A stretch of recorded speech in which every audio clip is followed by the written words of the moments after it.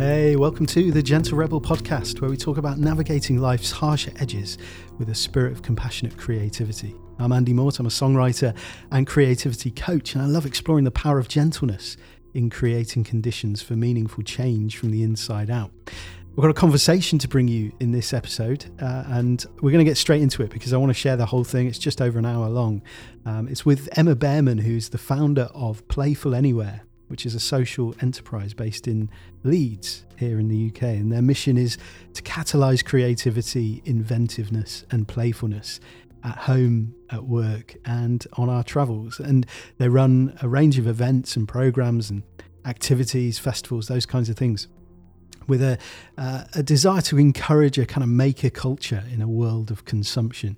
And so I thought Emma sort of ticks all the boxes, would be a perfect guest during our month of adventure to talk about play and creativity and playful mischief and gentle rebellion, and learning how to, as she writes on the website, fully embrace the joy in the ordinary everyday moments and see the potential in places and people.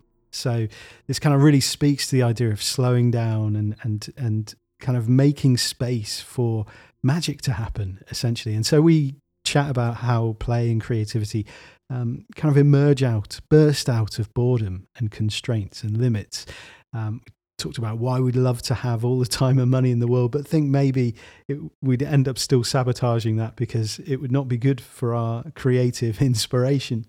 Talk about the importance of maintaining childlike wonder and daftness, and why play is a great antidote to antagonistic approaches to driving change, engaging in political discourse, and approaching cultural divisions and that kind of thing. And then the joy of, the joy that comes from saying, I don't know, and the joy that emerges the other side of awkward silences or through awkward silences. So yeah, here we go. I'm going to just launch straight into it. So I hope you enjoy this.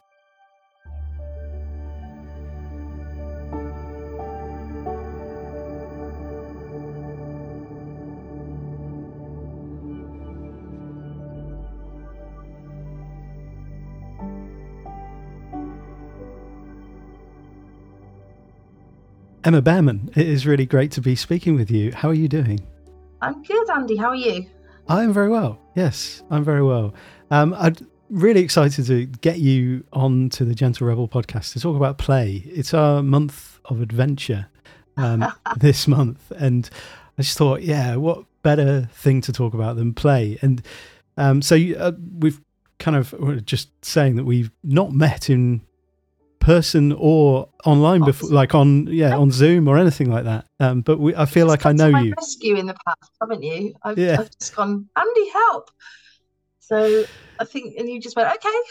Sure, I'll do that. Yeah. So sort of editing things, and I've got a real sense of the underpinning of what you do. So you run or founded Playful, which I'd love to hear your side of how you describe it. What do you do? What is that about? And how much of your time does that take up at the moment?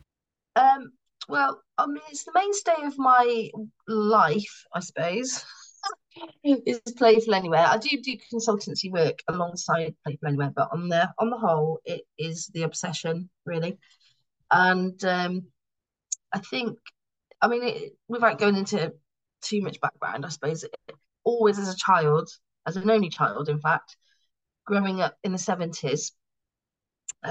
So maybe your listeners might be a bit younger, but for a generation of people, we were used to being booted out the house pretty early in the day. And you had to make your own adventure. Honestly, you had to make your own fun. I didn't have a colour TV, I don't think, until I was about 10 or 11. And certainly didn't have mobile phones. And as an only child on a council estate, really, you had to be quite resourceful, I think, in order to make your own fun. So I got to know the neighbours really well and do lots of odd jobs and hobbies. And friends, you go off in gangs or you'd be on your own. I had an imaginary horse called Red Sox. I look at today's realities and feel they're so far removed from what it was like growing up in those decades. And a lot of my work is informed by that, really. in terms of Yeah. how we sort of see the potential in the smallest possible kind of seemingly nothingness, in fact. How do you dig deep to find something? And especially if you're used to sort of dealing with boredom, how does creativity spring from boredom? Mm-hmm. Mm. Yeah, love that sort of foundation. I was thinking about like definitions of play the other day, and I was thinking it's like time plus limitations, and the kind of when you've got that time in front of you, but you've also got maybe limited resources, or you don't have all of the things that can satisfy your boredom or take you out of that boredom that we have today. Which kind of resonates with what you were just sort of describing there. That image I of think so kicked out of the many house and boards. I yeah. mean, I don't know for kids as well. This I don't know because we do have so many things I think at our fingertips now to alleviate boredom, Yeah. to be entertained, or to to have activities. But I do agree with you on the whole like constraints side of things. So like having a constraint gives you something to kick off from, doesn't it? Mm. So it's where the fun is, I think, actually, which is like you've got these materials, or you've got this much time, or you've got this place. So lack of resource quite often is more stimulating Yeah. than too much resource. Yeah. And it is a kind of weird problem solving in a way, because it's like nobody's asked you to set these problems for yourself. Though we always go looking for them. Yeah, because I think it can be overwhelming, can't it? Like I guess it's the paradox of choice and the whole thing of like when you've got too many options, it's like, well, what do I choose? But actually, Yes. if those limitations are there, it's like, okay, what do I do with this? Or what could I Yeah, do with this? that's so right. Because the whole paradox of choice thing, I can become overwhelmed by that. Really, kind of like if we're going to the supermarket, or even as a kid, actually, when I look back on it, I could go into a shop and the amounts of different things I could possibly have could paralyze me, and I would end up coming back out of it with nothing. Mm. And unless I had a very specific thing I must get, whatever it was at the time, paces, something that doesn't exist now probably. But I think that sense of like I can swim around for ages if I've got too much time and too many choices. I can't actually make a decision. Yeah, Whereas if you say to me, you've got to do this thing by next week, you've got 10 pence, you've got to make something happen, I can really deal with that kind of brief right. more than I Yeah. can of like, you've got loads of time. It rarely happens that way anyway, to be honest. Here's loads of money and loads of time. Those two things never happen. That's true. It's difficult to sort of compare compare the two. Yeah, When it's I like, mean, I don't know how I'd cope with it though, because I probably could come up with a billion different ways to spend the money and the time, and then it mhm. still leave it to the very last minute Yeah, yeah, to actually do something. that's very true. Yeah, yeah. So, I mean, kind of thinking about those differences between that time when you grew up in the 70s and not having a TV till you were 10, and what kids have now, and the work that you're doing in with Playful Anywhere. Like, how are you bridging that gap? Like, what is it that you're trying to do with that? So I suppose there is some very deeply personal stuff about the why of it, but also that sort of links to I love seeing people have good fun. Hmm. So, like, my absolute pleasure in life really is to create a scenario which I can then almost stand on the sidelines of having the joy of seeing other people enjoying themselves. So, you could say that's classic people pleasing.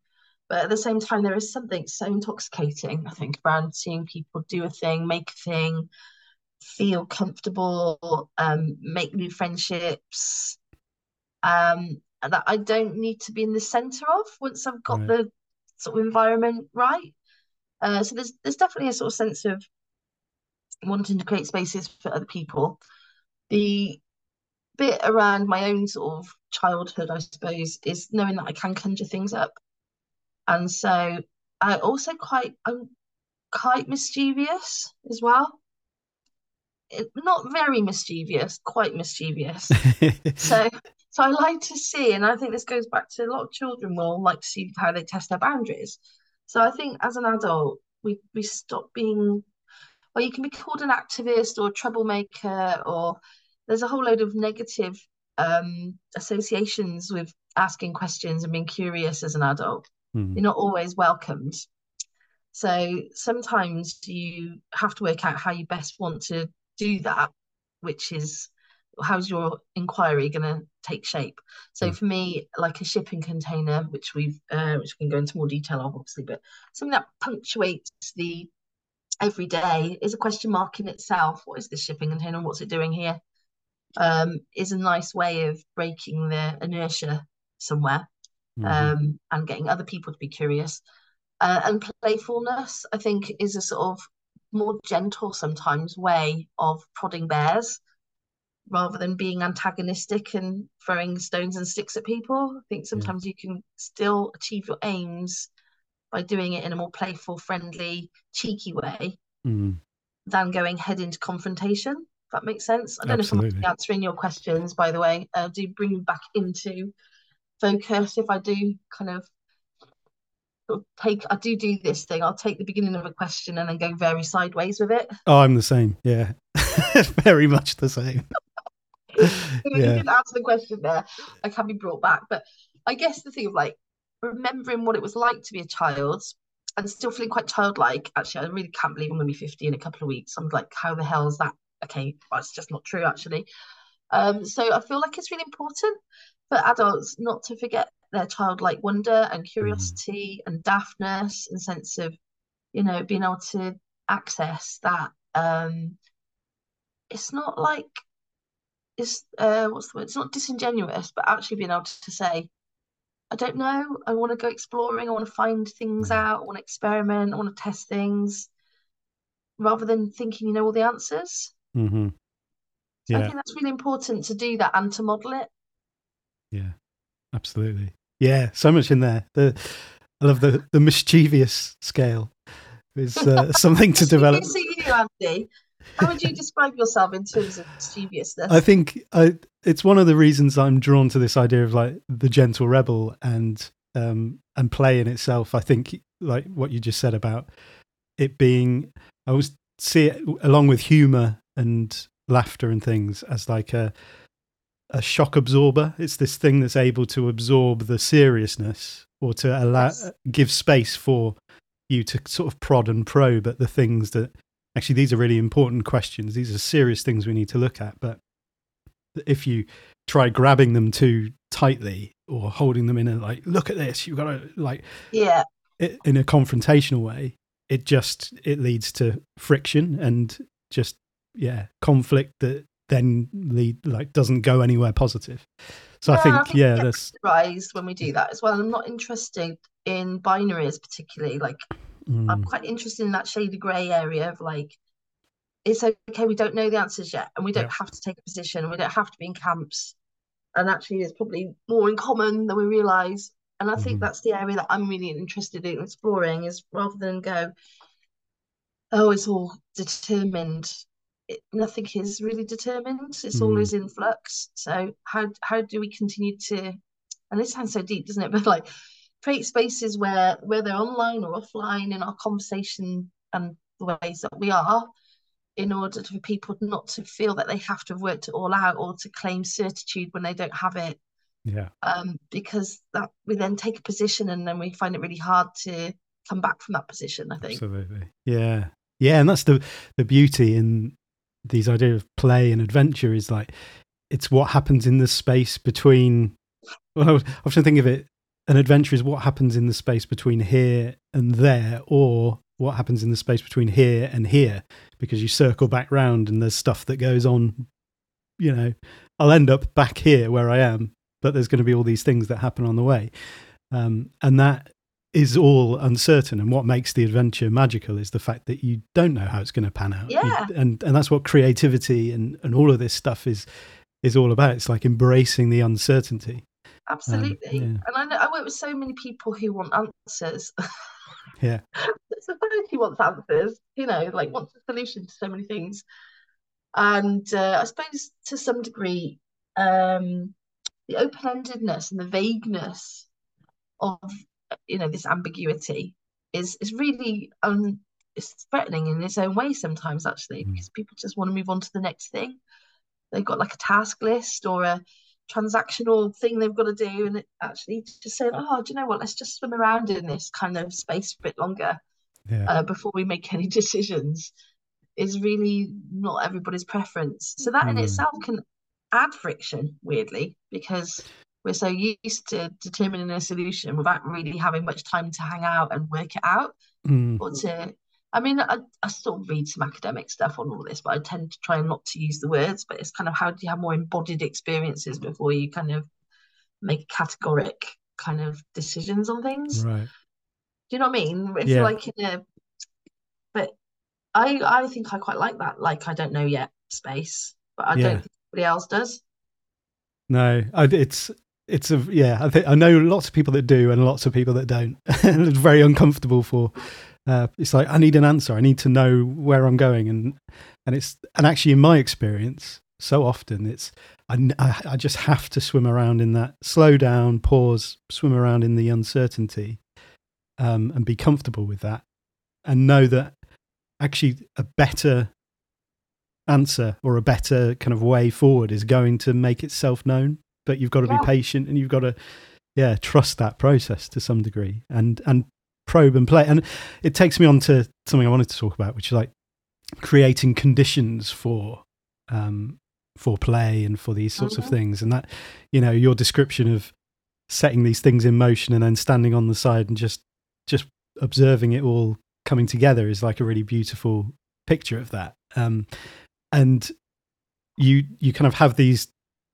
You mentioned the container, the shipping containers, yeah, and so you've got sort of a part of what you do is to do with spaces, and then you've got community and I guess pop-up spaces. I think you talk, is it space activation, pop-up spaces, yeah. I and the think so. community. It Yeah. gets called that, like by people who book us. There are the types of ways in which the functional things that we do will be named as pop-up Hmm. or space activation or holiday entertainment or um vibrancy, destination. Right. There's placemaking, there's all these words that kind of we're kind of happy to play with, I suppose, because ultimately they pay our wages. Yeah. But they're kind of yeah. So just for listeners who are wondering, this does sound very, very abstract at the moment, doesn't it? So we've got 20 foot shipping containers called play boxes, which have I don't know how many we've got now. I keep being asked this question at the moment. So not all of them are in use, but they do rove around and they can be booked. And they started, well, one started its life back in I want to say 2015, 2016. We'd done a big major citywide festival called March of the Robots, which was about 107 different types of events and workshops and film screenings, with 7,000 plus robots made, anything from cardboard to code, all ages, about 67 locations. I can trot that off. But in the and the sort of idea behind that really was that people, it's like exploring a maker culture, so the idea of we live in very consumerist times, and we're not always adept at having a go at things. And most people, we could have come up with anything in a way, but we thought robots would be a good thing in which to hang the whole project on, because it was looking at participation and past, present, and the future. And we also recognised that male participation at arts and creative events was lower. And Right. so we also thought, well, actually, robots are probably known by most ages, generations, genders, ethnicities. And so, yeah, so that's what we did. And as a result of this massive project, in the last quarter, we ended up acquiring a 20-foot shipping container, which was called the Roving Robot Laboratory. And I had a artist in residence, this guy called Stephen Reed, who does lots of Minecraft and 3D printing. And he was like a time traveling steampunk kind of character who then we toured this box around schools and churchyards and wasteland and bits of parks, and had a wonderful time and got all those different communities kind of thinking about stories that this robot and this inventor were going to put it into this assemblage of a massive, massive robot, which then happened at Light Night that year on Victoria Garden. So a big robot was made, but its kind of brain was made up and bits of it were made up of the stories that it collected along the way. And so at the end of this massive project, I was left with a shipping container, no energy, no money, nowhere to put it. So as luck would have it, where I lived in Armley, which is like an inner city ward just outside the centre of Leeds, there's a common land with volunteers, and I live very close to that space. So I said, can I just stick it on the common land? It's a lovely little park, which is at the end of my road, called Charlie Cake Park. And in theory, you're not supposed to spend more than 28 days with a kind of temporary structure. So we just kind of kept, this is where mischief comes in, I suppose, isn't it? Just thought, well, we'll move if someone tells us to, because what's the worst that can happen, really? And so, in fact, it sort of almost goes back to that sort of sense of being bored or having no resource. If I'd had more resource, I'd have probably tried to be more like directional with it. But it was pretty much an empty box, and I was an empty husk. So the kids would kind of go, what's happening today? They didn't call it a play box initially. I think they used to call it the cabinet for some reason. The cabinet. Right. So you get people knocking on the door wanting to have you come and open it.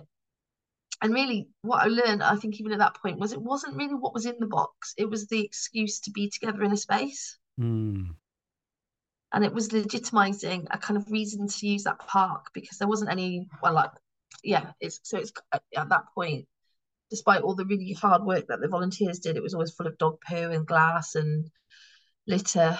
And people would walk there, really quite scary dogs there with big jaws that would come hurtling towards you at speed. So it wasn't the kind of place that you always felt very comfortable to take a toddler to for a start. So it over the period of being there, which was about 6 months, it became the playbox. So it kind of was what the community wanted, and we filled it with things that people donated, and it was a really rooted community project, really. And the blessing of it was that I was sort of this weird kind of, I'm both neighbour, I'm someone who lives here, I'm not someone who is kind of acting in a professional capacity.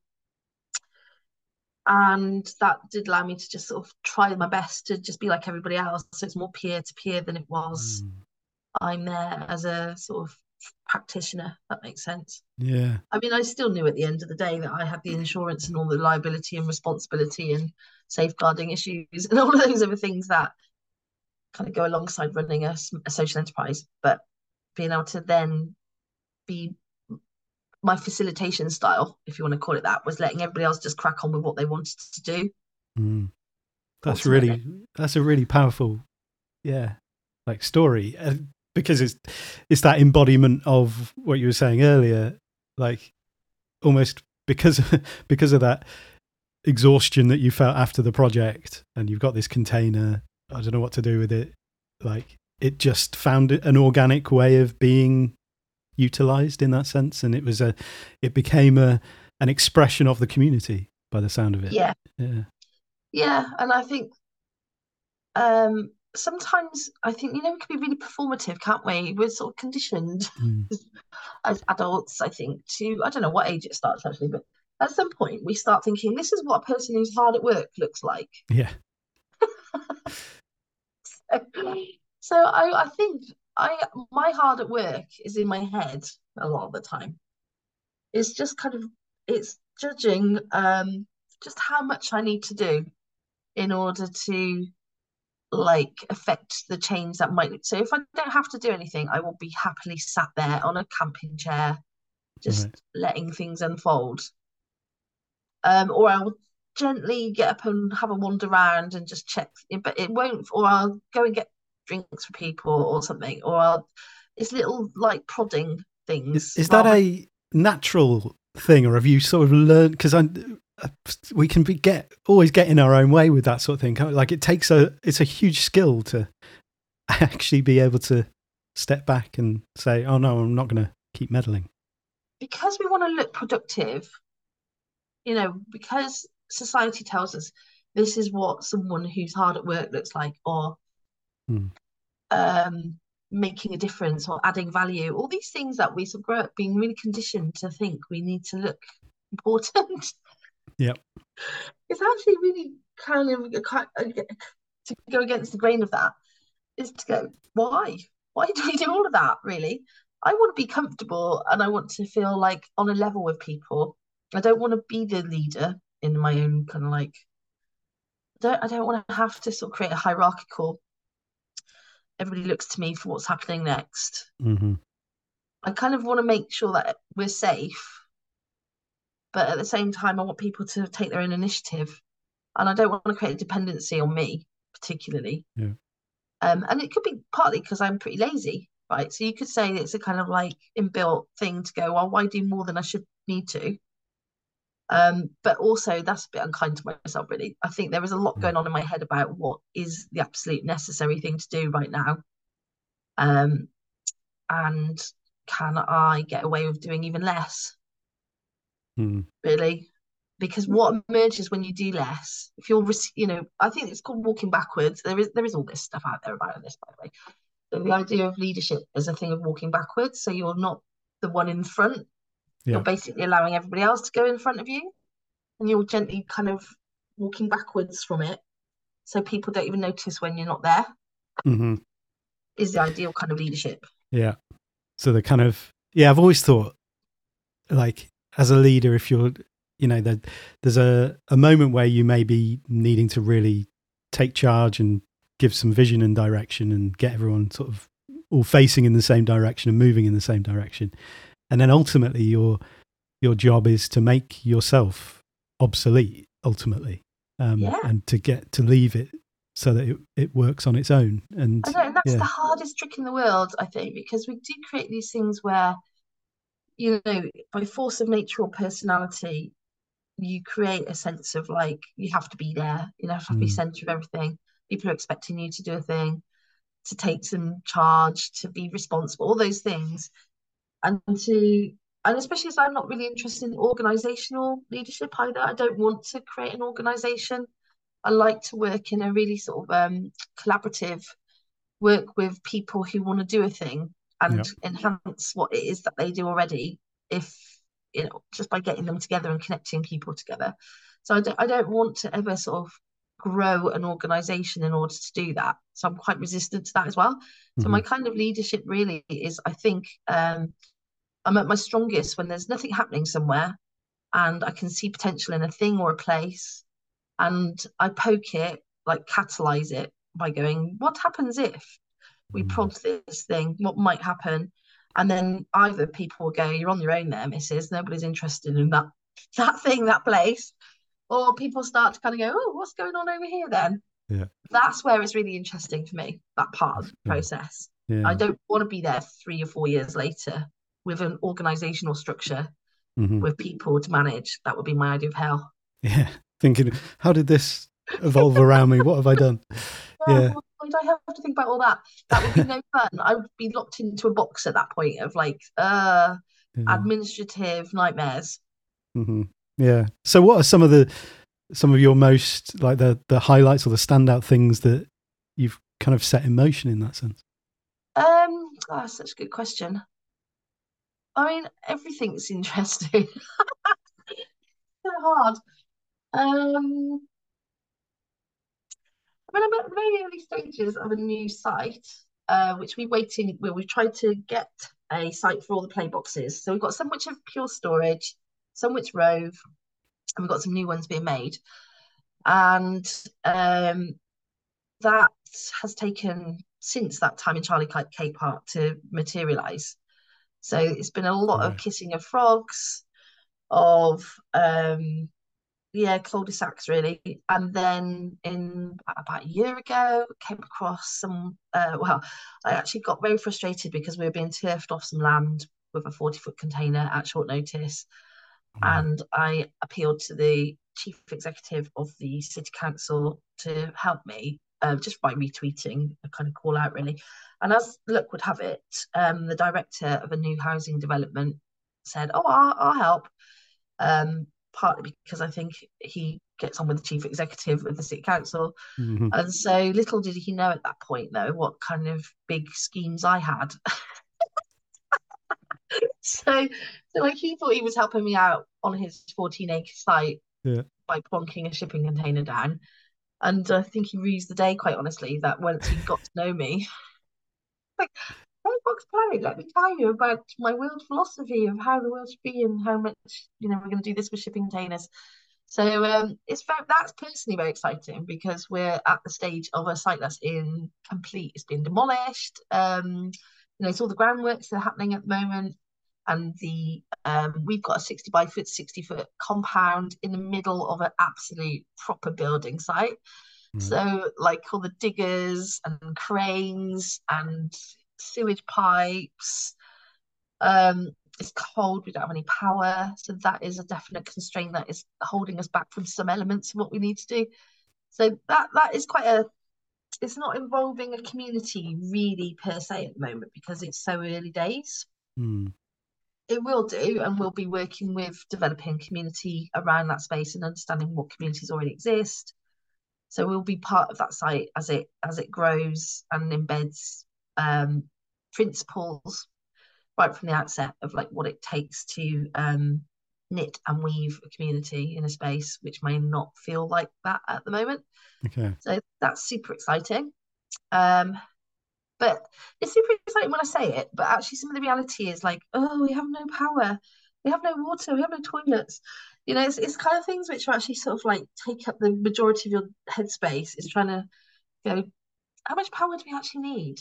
Can I find another way to go to the toilet? It's just all that problem solving. Doesn't find any place with it. So the behind the scenes of adventure. There you go. Worrying about toilets. The very basic stuff, basically. Can I make a guest a cup of coffee? Can I even have a guest down there? So that is a big adventure, I suppose, and could be daunting if when you think about it, but somehow it's not because they're just letting us do what we want to on our compound in a way. So how do you, in your mind, sort of, because as you say, it could be daunting, it could be, it sounds like it could be absolutely overwhelming if you think about the whole picture at any one time, especially at the beginning. Like, how do you manage that in your mind in terms of smaller chunks? Yeah, I find it easier to talk about the bigger picture than I do the chunks, to be honest. And then people Right, look at me and okay. go, how are we going to chunk this down? I'm like, oh, look, I know what the strap line is. It's if we can imagine it together, we can make it, and it's like, there's the clarion call there. And I do think, having a vision is really key to all of this. So it is what are your principles and values. So that does help with the chunking down, I think, of the smaller bits of this, which is if we have principles about renewable kinetic energy, of being socially responsible, of being as resourceful as possible, modeling resourcefulness, being open with that. It sort of helps you with the smaller decisions, I think. So you don't race at things. Like, for example, a good example of this, I suppose, is we need to insulate our new shipping containers that we're having refurbished. And I've gone round and round the houses literally on a rumination loop. It's unbelievable the amount of research we've put into going, what is the best insulation material? Right.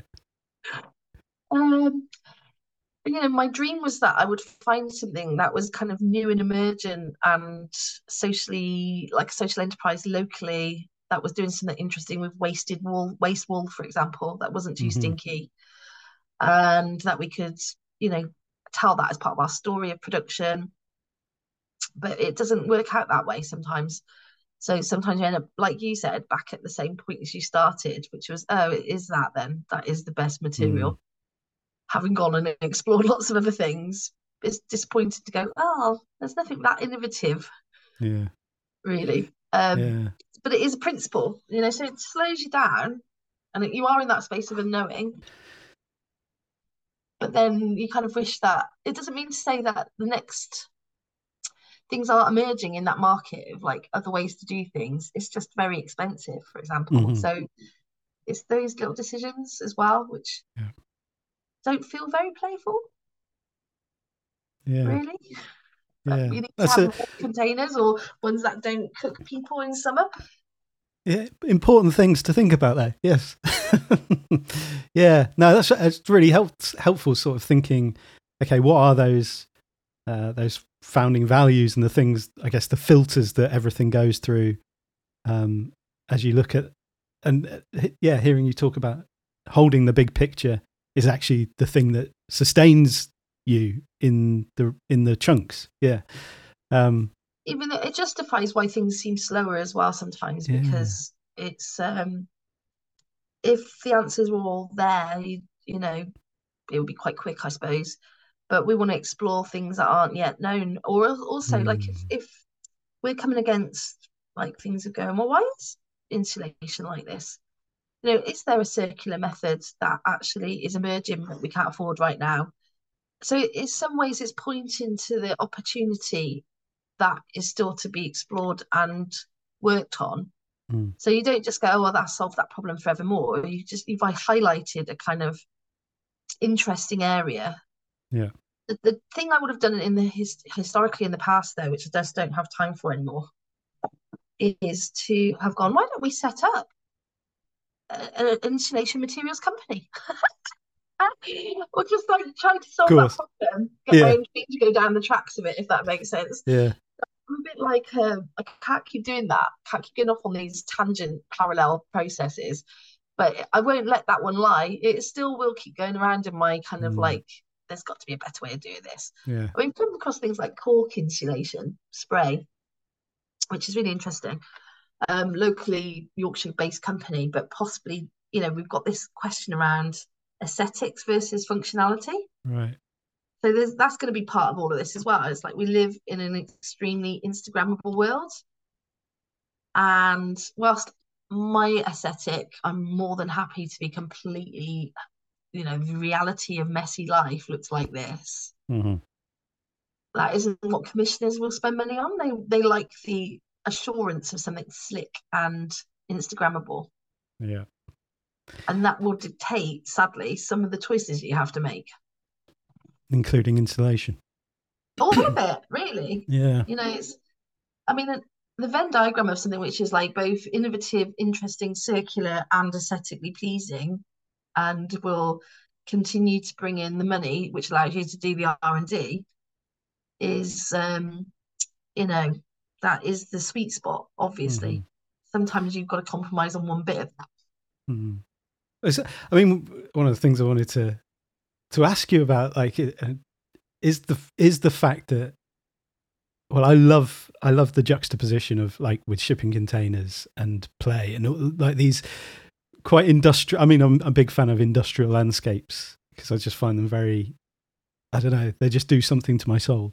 And yeah, just placing that, the industrial, like you talk about the building site stuff in the middle of the building site, and then putting that with play, putting that with, you know, having fun and that sort of organic sense of what, like, humanness, I think, at the heart of it, the messiness, the chaos.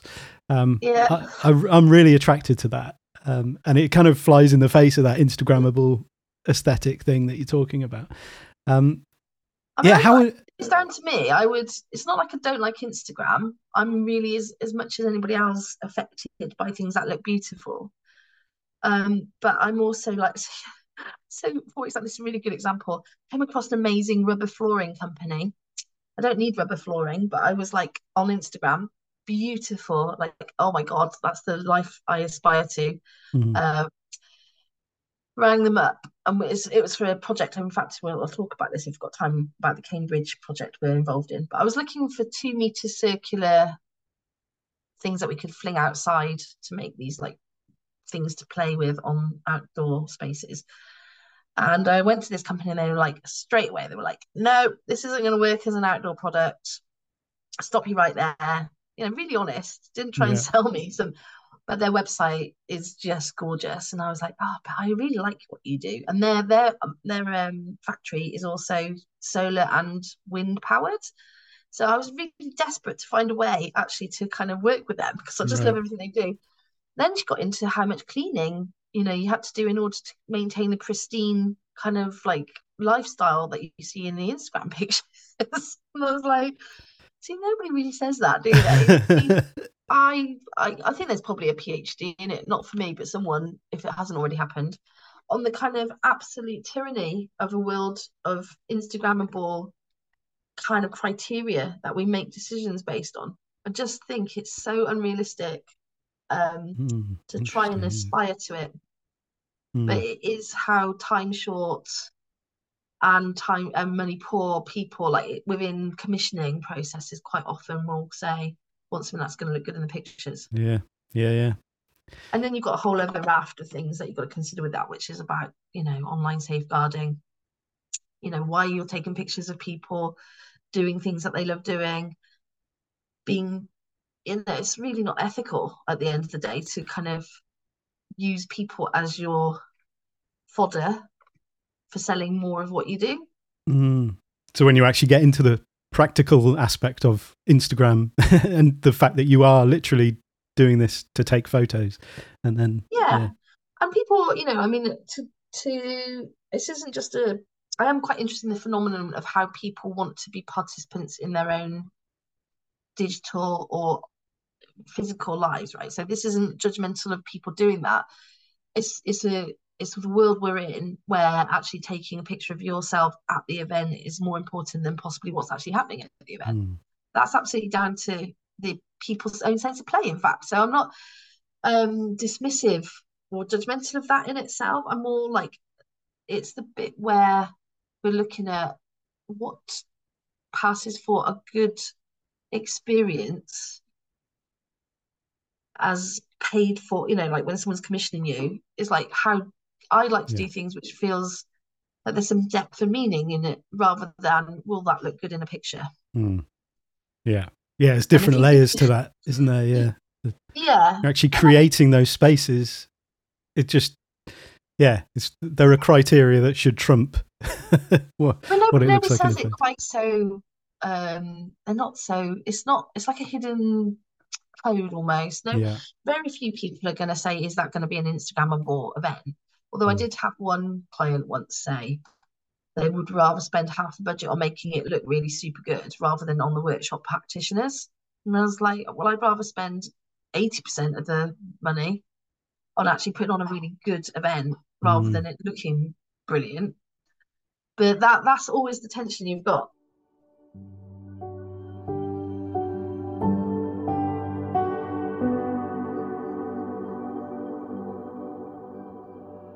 Because like what I really admire in what you're saying is kind of like nurturing a spirit of play, or like a way of reorientating ourselves to the world that's not that sort of grab hard serious thing. It's just gentle shifts to, okay, no, actually we could ask that question, what happens if we could, just probe a little bit and prod, and that becomes a part of the rhythm of everyday life, and that the place. That would be amazing. I mean, the sort of theory of change stuff around, is this enough?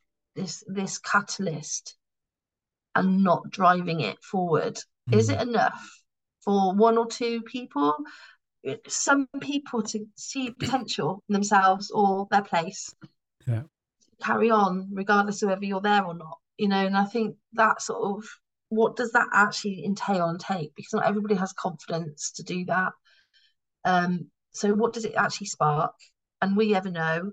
And I think in a world where you want to sort of validate everything you do or case study it, the temptation is to make it a 3-year program or let it, and I think it's tempting, it really is tempting to make sure that you get the resources to get the longitudinal research, to know if what you've done has had the blindest bit of difference, made the, and I think that's a weakness in what I do at Playful, because quite often we'll just do the next thing and the next thing and the next thing, and being able to say, well, 11 years body of work has had this impact, can't easily do that. Because I'm not intentional to do that, if that makes sense. Yeah, exactly. And I suppose that, there are elements, massive elements of it that are just not measurable. They're not quantifiable results and outcomes. And it's like, and as you say, it's like, if you can make that difference, maybe planting seeds in a couple of people that spreads. And it's like, the more you try and control the measurability of it, the more you move away from the organic thing that makes it what it is. And so it's really difficult, isn't it? Why do we do it? So why do we measure things? Like, what is the purpose of the measuring of the thing? And that's the bit I struggle with, really, because I'm like, if I felt there was a benefit for what we're doing to really measure this.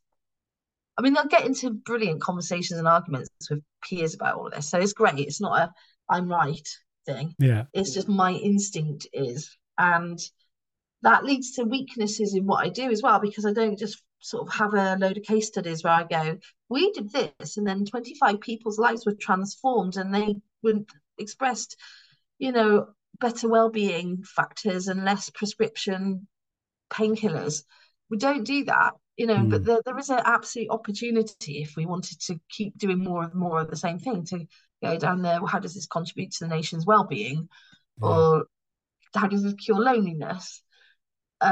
We sit within that sort of public health arena as much as we do what's called tactical urbanism, which is like, how do you enable people to see a different potential in a place that they hadn't seen before because you came along and did a thing they hadn't experienced before. And then, having had their eyes open, they realise not all play had to be a playground, as in like fixed equipment. Oh, play can be a piece of chalk and a hula hoop, or just my imagination. But actually, what I really liked was knowing that other people I'd never met before was doing a similar thing, and they weren't the same colour as me, and actually two of us were hula hooping together. It's like, I don't want to have to preserve that in aspect. I'm just like, I'm really grateful that I get to be part of seeing those things emerge. And I just think if the best thing that comes out of that is people had a lovely time,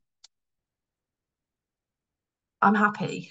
And that's the thing. How do I keep sustaining that sense of like, because I mean, it is well, I can't say how it is the most intoxicating thing, really, to see people who didn't expect to be lying on the floor of their busiest high street, which is mostly where they go shopping, with a stick of chalk 2 hours later. If I was a sort of awful kind of manipulative Machiavellian type person and going,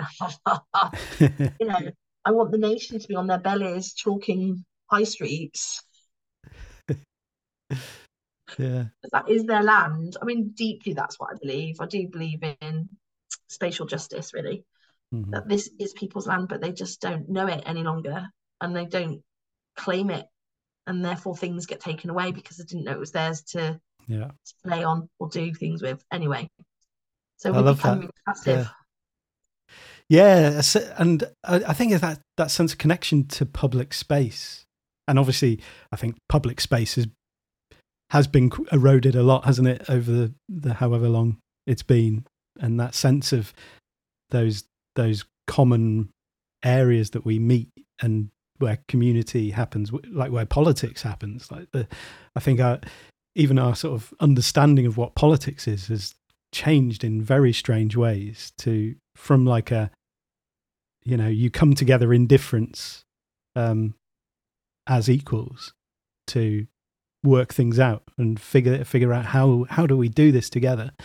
And that to me is like, that's quite an exciting thing. I studied politics at university. I love politics, but it's become this thing, this like polarizing thing where it's no, we don't have conversations, or we throw stones and run away, or like we just antagonize one another, and we don't. There's not that, whether it's physical or just metaphorical, common ground where we meet and we just work out, how do we own this space together? Like, and I mean that is absolutely at the heart of it. Now, if I was to label our play boxes, excuse me, this is really about democracy, people would probably run a fair mile, quite frankly. So the bit of like going, the right to assemble, the right to be in a place together, to kind of make eye contact with people that otherwise, you might be on, typically think you're the opposite poles apart from each other.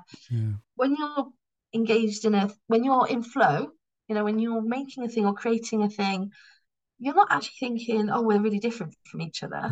You're recognizing how similar you are, in fact. That's so true.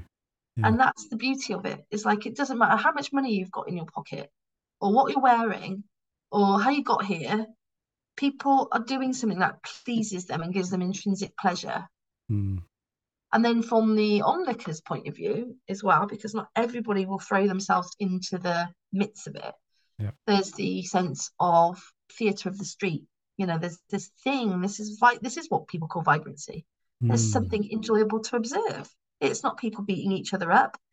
It's actually this lovely harmonic or harmonious space that wasn't there before. Yeah.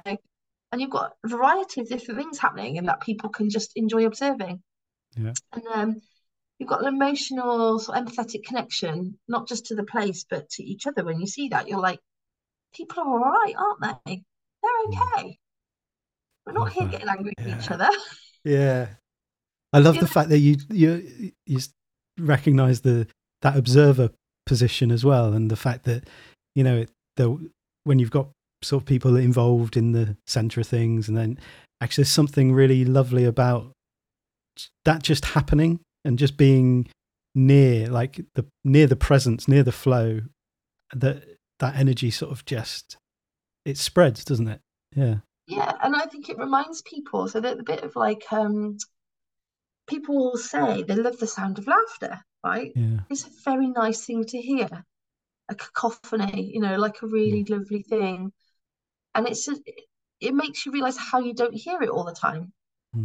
But to hear it in a really natural, it's the most weird thing actually. When I do have some sort of very specific images in mind when I'm on Briggate, for example, in Leeds, which is the busiest main thoroughfare, I think, for shopping in the north. So its footfall is incredible.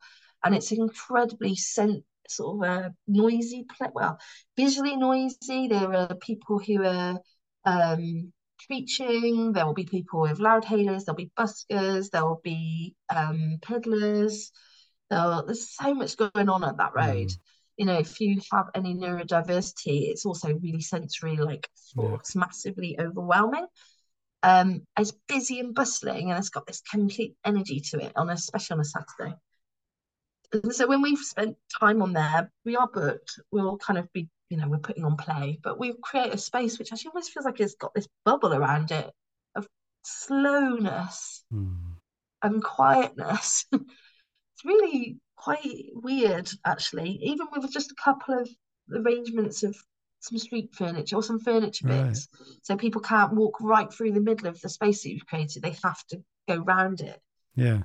It'll create this flow around the actual main part of this sort of Briggate. And because one of the things we did was post-COVID, we were the sort of first thing to get booked to invite families back into the city centre.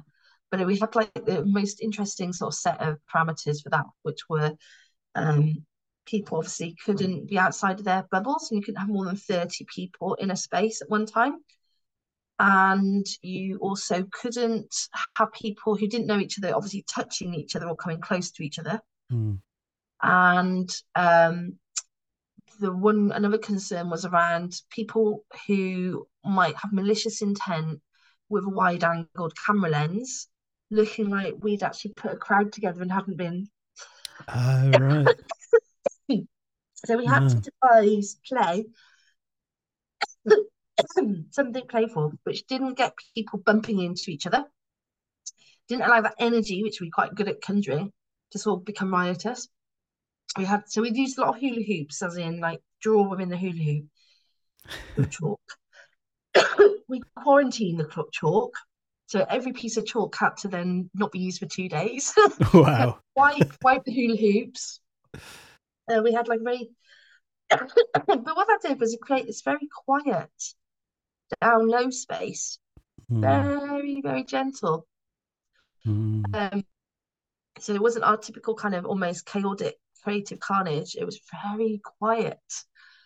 And it's one of the most things I've ever done, really, because it was like the team, obviously I always work with team were absolutely brilliant, but actually this sense of a quiet bubble in a really noisy place. And it was like a sanctuary. Yeah. was going to So say the word sanctuary just came into it's. Yeah, I love that idea of those little gentle, quiet sanctuaries in the middle of the bustle and the hustle and like, yeah, whether that's in a physical space like that or just finding things online, even where, you know, so much frenetic energy and noise and hustle that goes on, and actually the the beautiful space and stillness that comes just with it doesn't take much, and like to be able to cultivate that in the middle of that environment sounds remarkable. Yeah. it's kind of always quite a terrifying space as well, actually. We've been there a few times now, and it's terrifying in as much as things are coming at you from all angles always, and that's people, all the elements. It's quite winter and all as well. Right. Um, Yeah. but you do get a sort of drunken or worse kind of element who will kind of barge straight into the middle of things, not always with bad intent, but absolutely clumsily or kind of like out of curiosity or just don't care or too off their faces really to. Yeah. And so you're always aware there is actual real kind of potential for mishap. Yeah. Um, and so the kind of navigation of like how everybody can be in a space, so you're not hostile Mm. to people. I always think goes back to the fact that we were all children once, you know. So like, if you can engage the person who's stumbled in completely off their face in a kind of like moment of connection, which is what was it like when you were growing up? Mm. Such a disarming question, ultimately, to ask anybody that question, no matter how hostile they are. That's a great question. Yeah. Yeah, because what you're not trying to do is make them feel shame or not welcome. But you want to ground it in a place, and not for everybody was a great childhood either. You Mm. know, if you're going to look at childhood trauma as one reason why people don't necessarily have the life that we'd all wish for everybody, but to be treated with respect is Yeah. much is the key thing, not with hostility. Yeah. So again, that's what play does for me. It reminds me that actually we've all got our stories and our, you know, reasons for being who we are. Mm. But actually, how do we, like, that human connection is ultimately what it's all about. Yeah. Yeah. Well, I love that. That's really, really powerful. I think, and yeah, it comes back to that. Actually, people just need to be seen. And I think that's missing again in so much of society and culture at the moment. It's just that it's the desperation to be seen, not necessarily overtly and consciously, but it's just that recognition of, okay, I recognize, I acknowledge your existence. I see you and I see your humanness. And that thing of like, what was it like for you growing up as a child or whatever? Like, that's almost the ultimate connection to that, because that's such a formative moment and such a powerful thing that, yeah, really does that. That's cool. So, I mean, just to finish, like, this has flown by. I can't believe we've been speaking as long as we have already. I would love to, yeah, just ask you what are sort of 1, 2, 3 ways that we can introduce more play into everyday life, like as individuals, as adults, maybe. Yeah. Oh God, do you know what? I'm so rubbish at these types of questions because I suppose really I don't ever be like a fraud here. So I'm sitting in a house which I'm like, am I feeling playful in my own home today? My children are off school because of the strikes.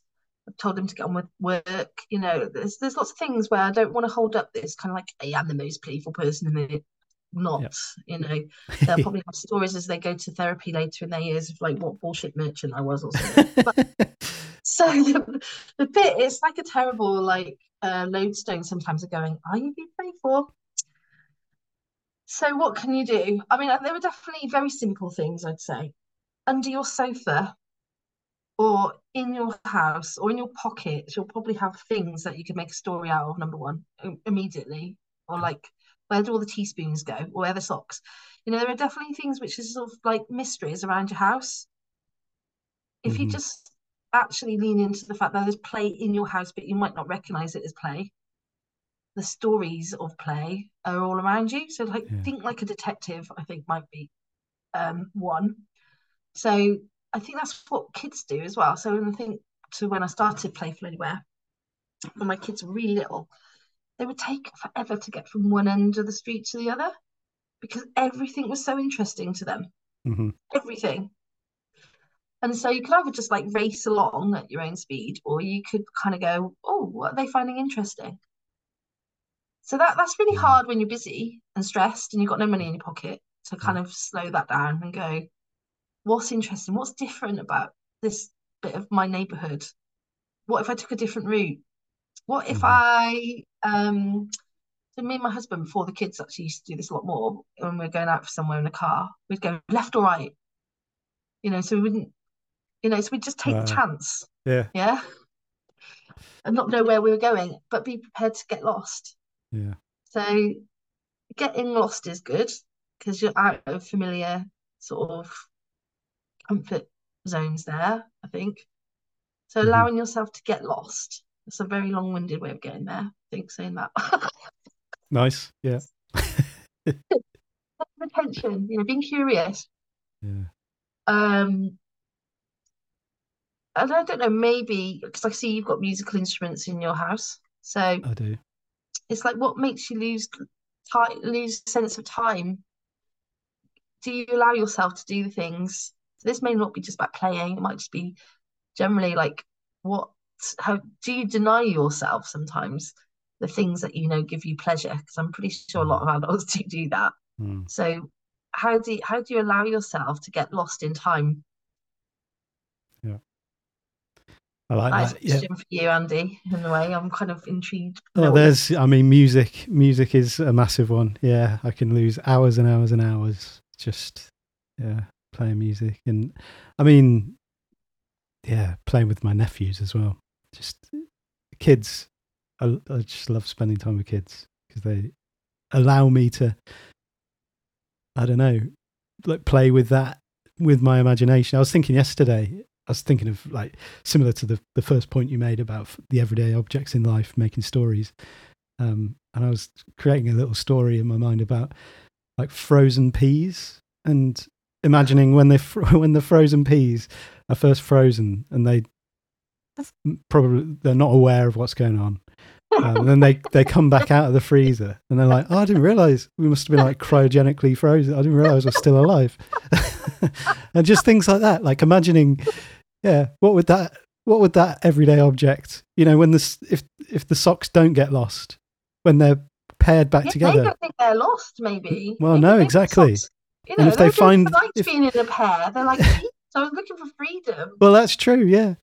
And then if they do find their pet that find their way back to the pair, what do they say to each other? Like, it's like, Oh oh God, you no. again. Yeah. I just want this individual. Yeah, I love all of that sort of stuff. Like I can entertain myself for hours. And what really strikes me about all of those suggestions is like they're all things that are right there. They're accessible and they're free. They're Yeah, and I think that third one as well. The tendency we might have, like even with the premise of that question, like how can we play more in life? We might jump to that consumer mindset of what do I need to get so that I can do that. And actually, it's a reminder. No, there are already things that you lose time to that you get into flow with, and it's yeah, the actual thing is how do you allow yourself to do that, or where are you going to totally. sort of do I that? mean, people say I don't have time for the X, Y, and Z, and it's true. And our modern lives mean that we are working extremely long hours. I mean, there's massive expectations put upon us, but sometimes it is about prioritizing and pushing back against expectations, your own and Mm, others. So going back to that thing about being performative, it's like whose business is it, quite frankly, if I look like I'm a productive human being or not? mm, That is, in my mind, that bit gets really into the heart of our capitalist society, which yeah, is productivity and looking like you are adding value to the world. We judge ourselves and others massively on that. mm, And it's like, well, so what if I'm not? So what if I'm not a productive human being? So what? That's a yeah, massive, big question. Um, I respect a lot of people who've managed to carve out a life for themselves, reading more books and drinking more wine and spending more time stroking their animals, right? And like, that's a choice you can make. And it is a choice. You Yeah. might not have luxurious furnishings around you. You may not actually have a mortgage, but there is still ways in which you can kind of navigate what's super important to me and what are the compromises I'm prepared to make. And that sounds really privileged, but I know people who have not a penny to rub together who've made those choices and still seem to do pretty well with them, their lives, and are quite content. These are big, hard questions to ask yourself in a world which wants us to have mortgages and job security and all the things that we're taught from a really young age. And I think things not to question. That is a big question. And of course, I am really mindful that actually, if you're stressed, I grew up on a council estate to a single parent who worked all the hours that God sent. So this doesn't come from a place of going, oh, I've had a silver spoon. I've been very lucky that she instilled massive confidence in me to do the things I love doing. She's a great role model, or she's a great role model. But I think the thing of going, it's not actually about having loads of money. It never has been, but it is counting your blessings. I suppose it's realizing, okay, what are the trade-offs, what are the payoffs, what are those choices that I'm making, and those questions that you like, it's easy to just sort of skirt over them and almost dismiss them, but actually to allow those to be real questions that you're allowed to ask is quite a big thing, because I don't think there's so many questions that they're not really permitted to ask or take seriously in many respects. I think sometimes the whole kind of choosing the lens called the playful question, how you can choose to say, I'm really angry, or I'm going to look at this through a playful lens.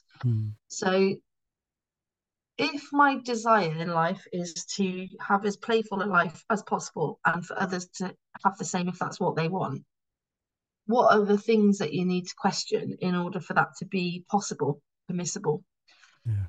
And that's kind of it in a way, which is what will I trade off in order to continue to do more of this? So I'll trade off job security, status, actually. I don't think I take myself or anybody else seriously. So there are definite things where I'm like, these choices have consequences, obviously, and sometimes that is painful. I'm not going to lie. There are times when I think, oh, I don't know if I'm going to have enough money coming in this month or next month. That's quite scary, really. But it's like you are living by the seat of your pants as well. So it does keep you pretty, like, motivated. Alive, aware. I wouldn't recommend it if you really want a very safe. And a lot of people I know do want have lives that mean that they do want to know that their mortgage is going to be paid. So I am married to there are some things as well that I think you need to say. I'm married, I'm in a relationship, so there's not quite this sort of terrifying cliff edge all the time. But do we need to get into this much detail? I think it's important though to acknowledge where you are privileged to do things like this. Absolutely. No, I think that's really helpful.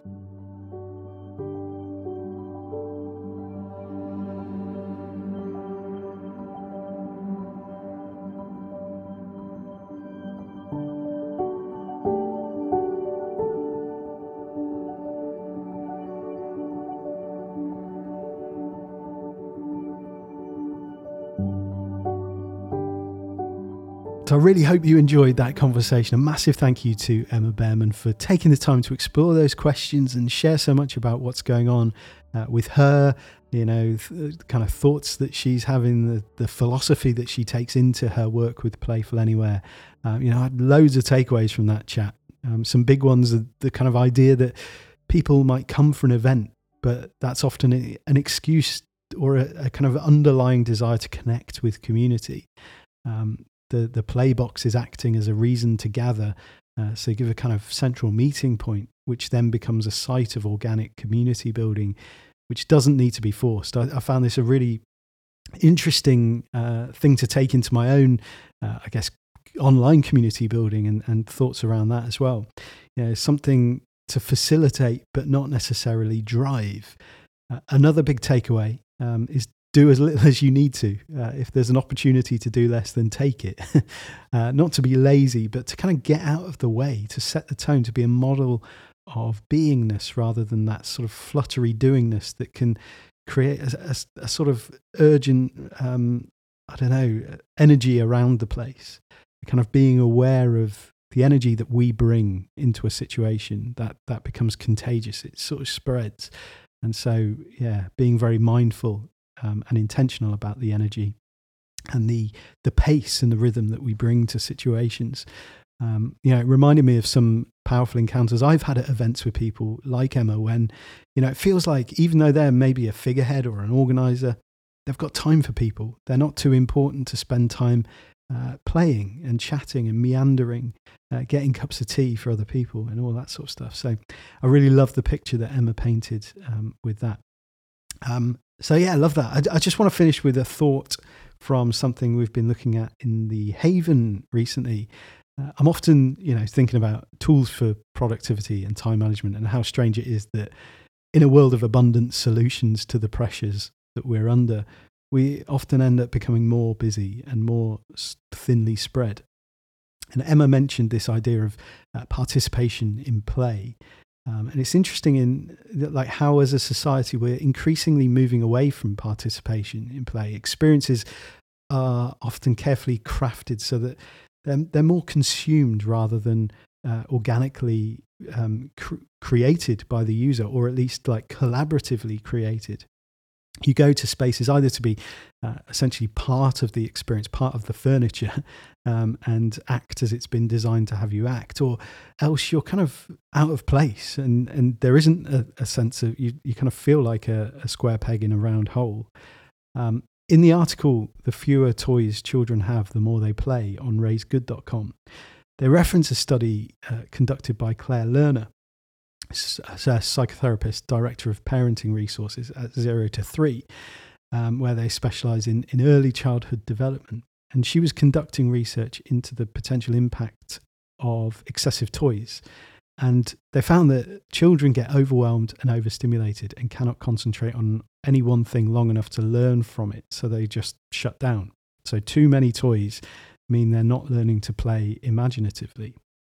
And this kind of resonated with Dr. John Riker's research. He's a paediatric psychologist at John Radcliffe Hospital in Oxford. He talks about 2 stages that children go through when they receive a new toy. There's exploration followed by play. He says during exploration mode, a child asks, what does this toy do? And then in play mode, a child asks, what can I do with this toy?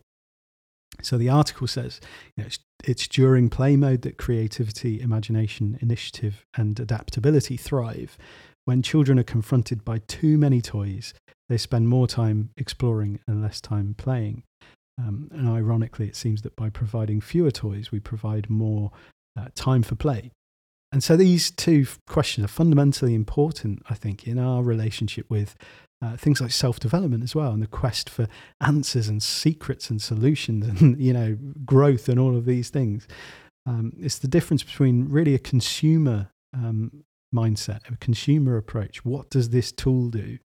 And a creative approach, or a creative way of holding the things around us. What can I do with this tool?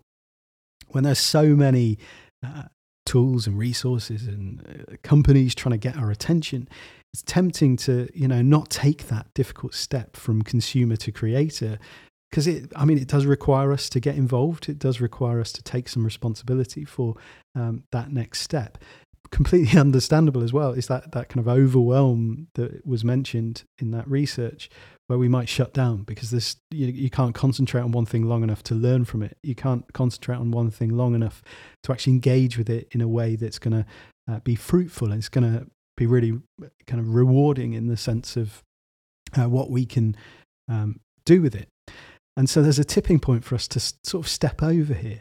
But when we do, we turn that tool into something that works with us in ways that we have more control over, rather than something which is, supposed to deliver us a result. So we kind of use it because it's promising a delivery of something, an outcome. And when we do that, we enjoy much richer and deeper results over time, and engagement with the things that we have our hands on. And we can stop worrying about, fear of missing out. We can stop looking at the greener grass on adverts and in the hands of other people. And we can start working with what we have in front of us and really play with it and mold it and take it where we want it to go in ways that maybe other people don't use it. In many ways, that's the kind of essence of creativity, isn't it? Like taking something and then working out what we want to do with it and using it in ways that maybe it hasn't been used for before. I think I just want to leave you with that. Maybe something to think about this week as you look around you. What do you already have at your disposal that you haven't yet asked? What can I do with this? The true partnership starts here. Reminds me of conversations I used to have occasionally after gigs when I'd been playing with my loop pedal, sort of like doing looping vocals and beatboxing and that kind of thing. And people would come and ask, like, what's the pedal that you're using? I remember showing someone once who was like, I've got that pedal, but it sounds different. Which I was like, interesting. I mean, there were actually much better pedals on the market, especially after I've been using the same one for many years. I kind of, once I found one, I was like, I have no interest in trying different ones, because it takes a while to get used to it and to kind of figure out what it does. And I suppose once I worked out what it did, I was kind of free to see what I could do with it. And that really was what made the difference. So becoming really familiar with the tool, that it's like any musical instrument, really. It's like another limb to some degree. There's no separation. It's not a tool in the end. It's something that you speak and act through. But that comes through making the decision essentially to say yes to that one thing and no to the temptation to keep searching for perfect. That's a really tough choice in a world with so many options. That that kind of idea of shutting down because there's so many toys, so many people who make their choice look better than your choice. And the truth is, every option has missing bits. Perfect doesn't exist. But the idea of play just allows you to turn whatever is in your hands into something uniquely interesting. And so just coming back to this idea, the play is in you, not the toy. The creativity is in you, not the instrument. Okay. Well, I mean, if any of this resonates or you're kind of struggling to make a choice right now, I'd love to speak to you. I currently offer choose your own price, pick the lock coaching sessions, which are really great for kind of looking at a specific challenge or an intention that you want to make a breakthrough with or on. Maybe you're unclear on how you want to approach a certain goal, or you kind of know you're ready for a change, but overwhelmed by what that might mean. You can't figure out the sort of particularities of it or how you want to approach it. I'd love to speak to you if that's the case, if that feels good to you. I know times are tough at the moment. I don't want anyone to feel unable to receive this kind of support. I know coaching can be a bit of an elite thing, really, in certain areas of it. So I'm currently offering a handful of no strings attached, choose your own price sessions.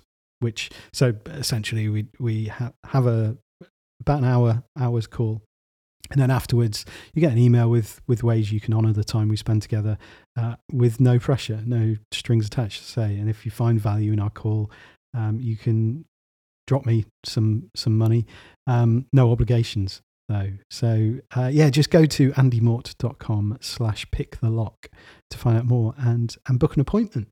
And it would be great to hear what's going on for you and kind of explore that sort of potential breakthrough, whatever that might be.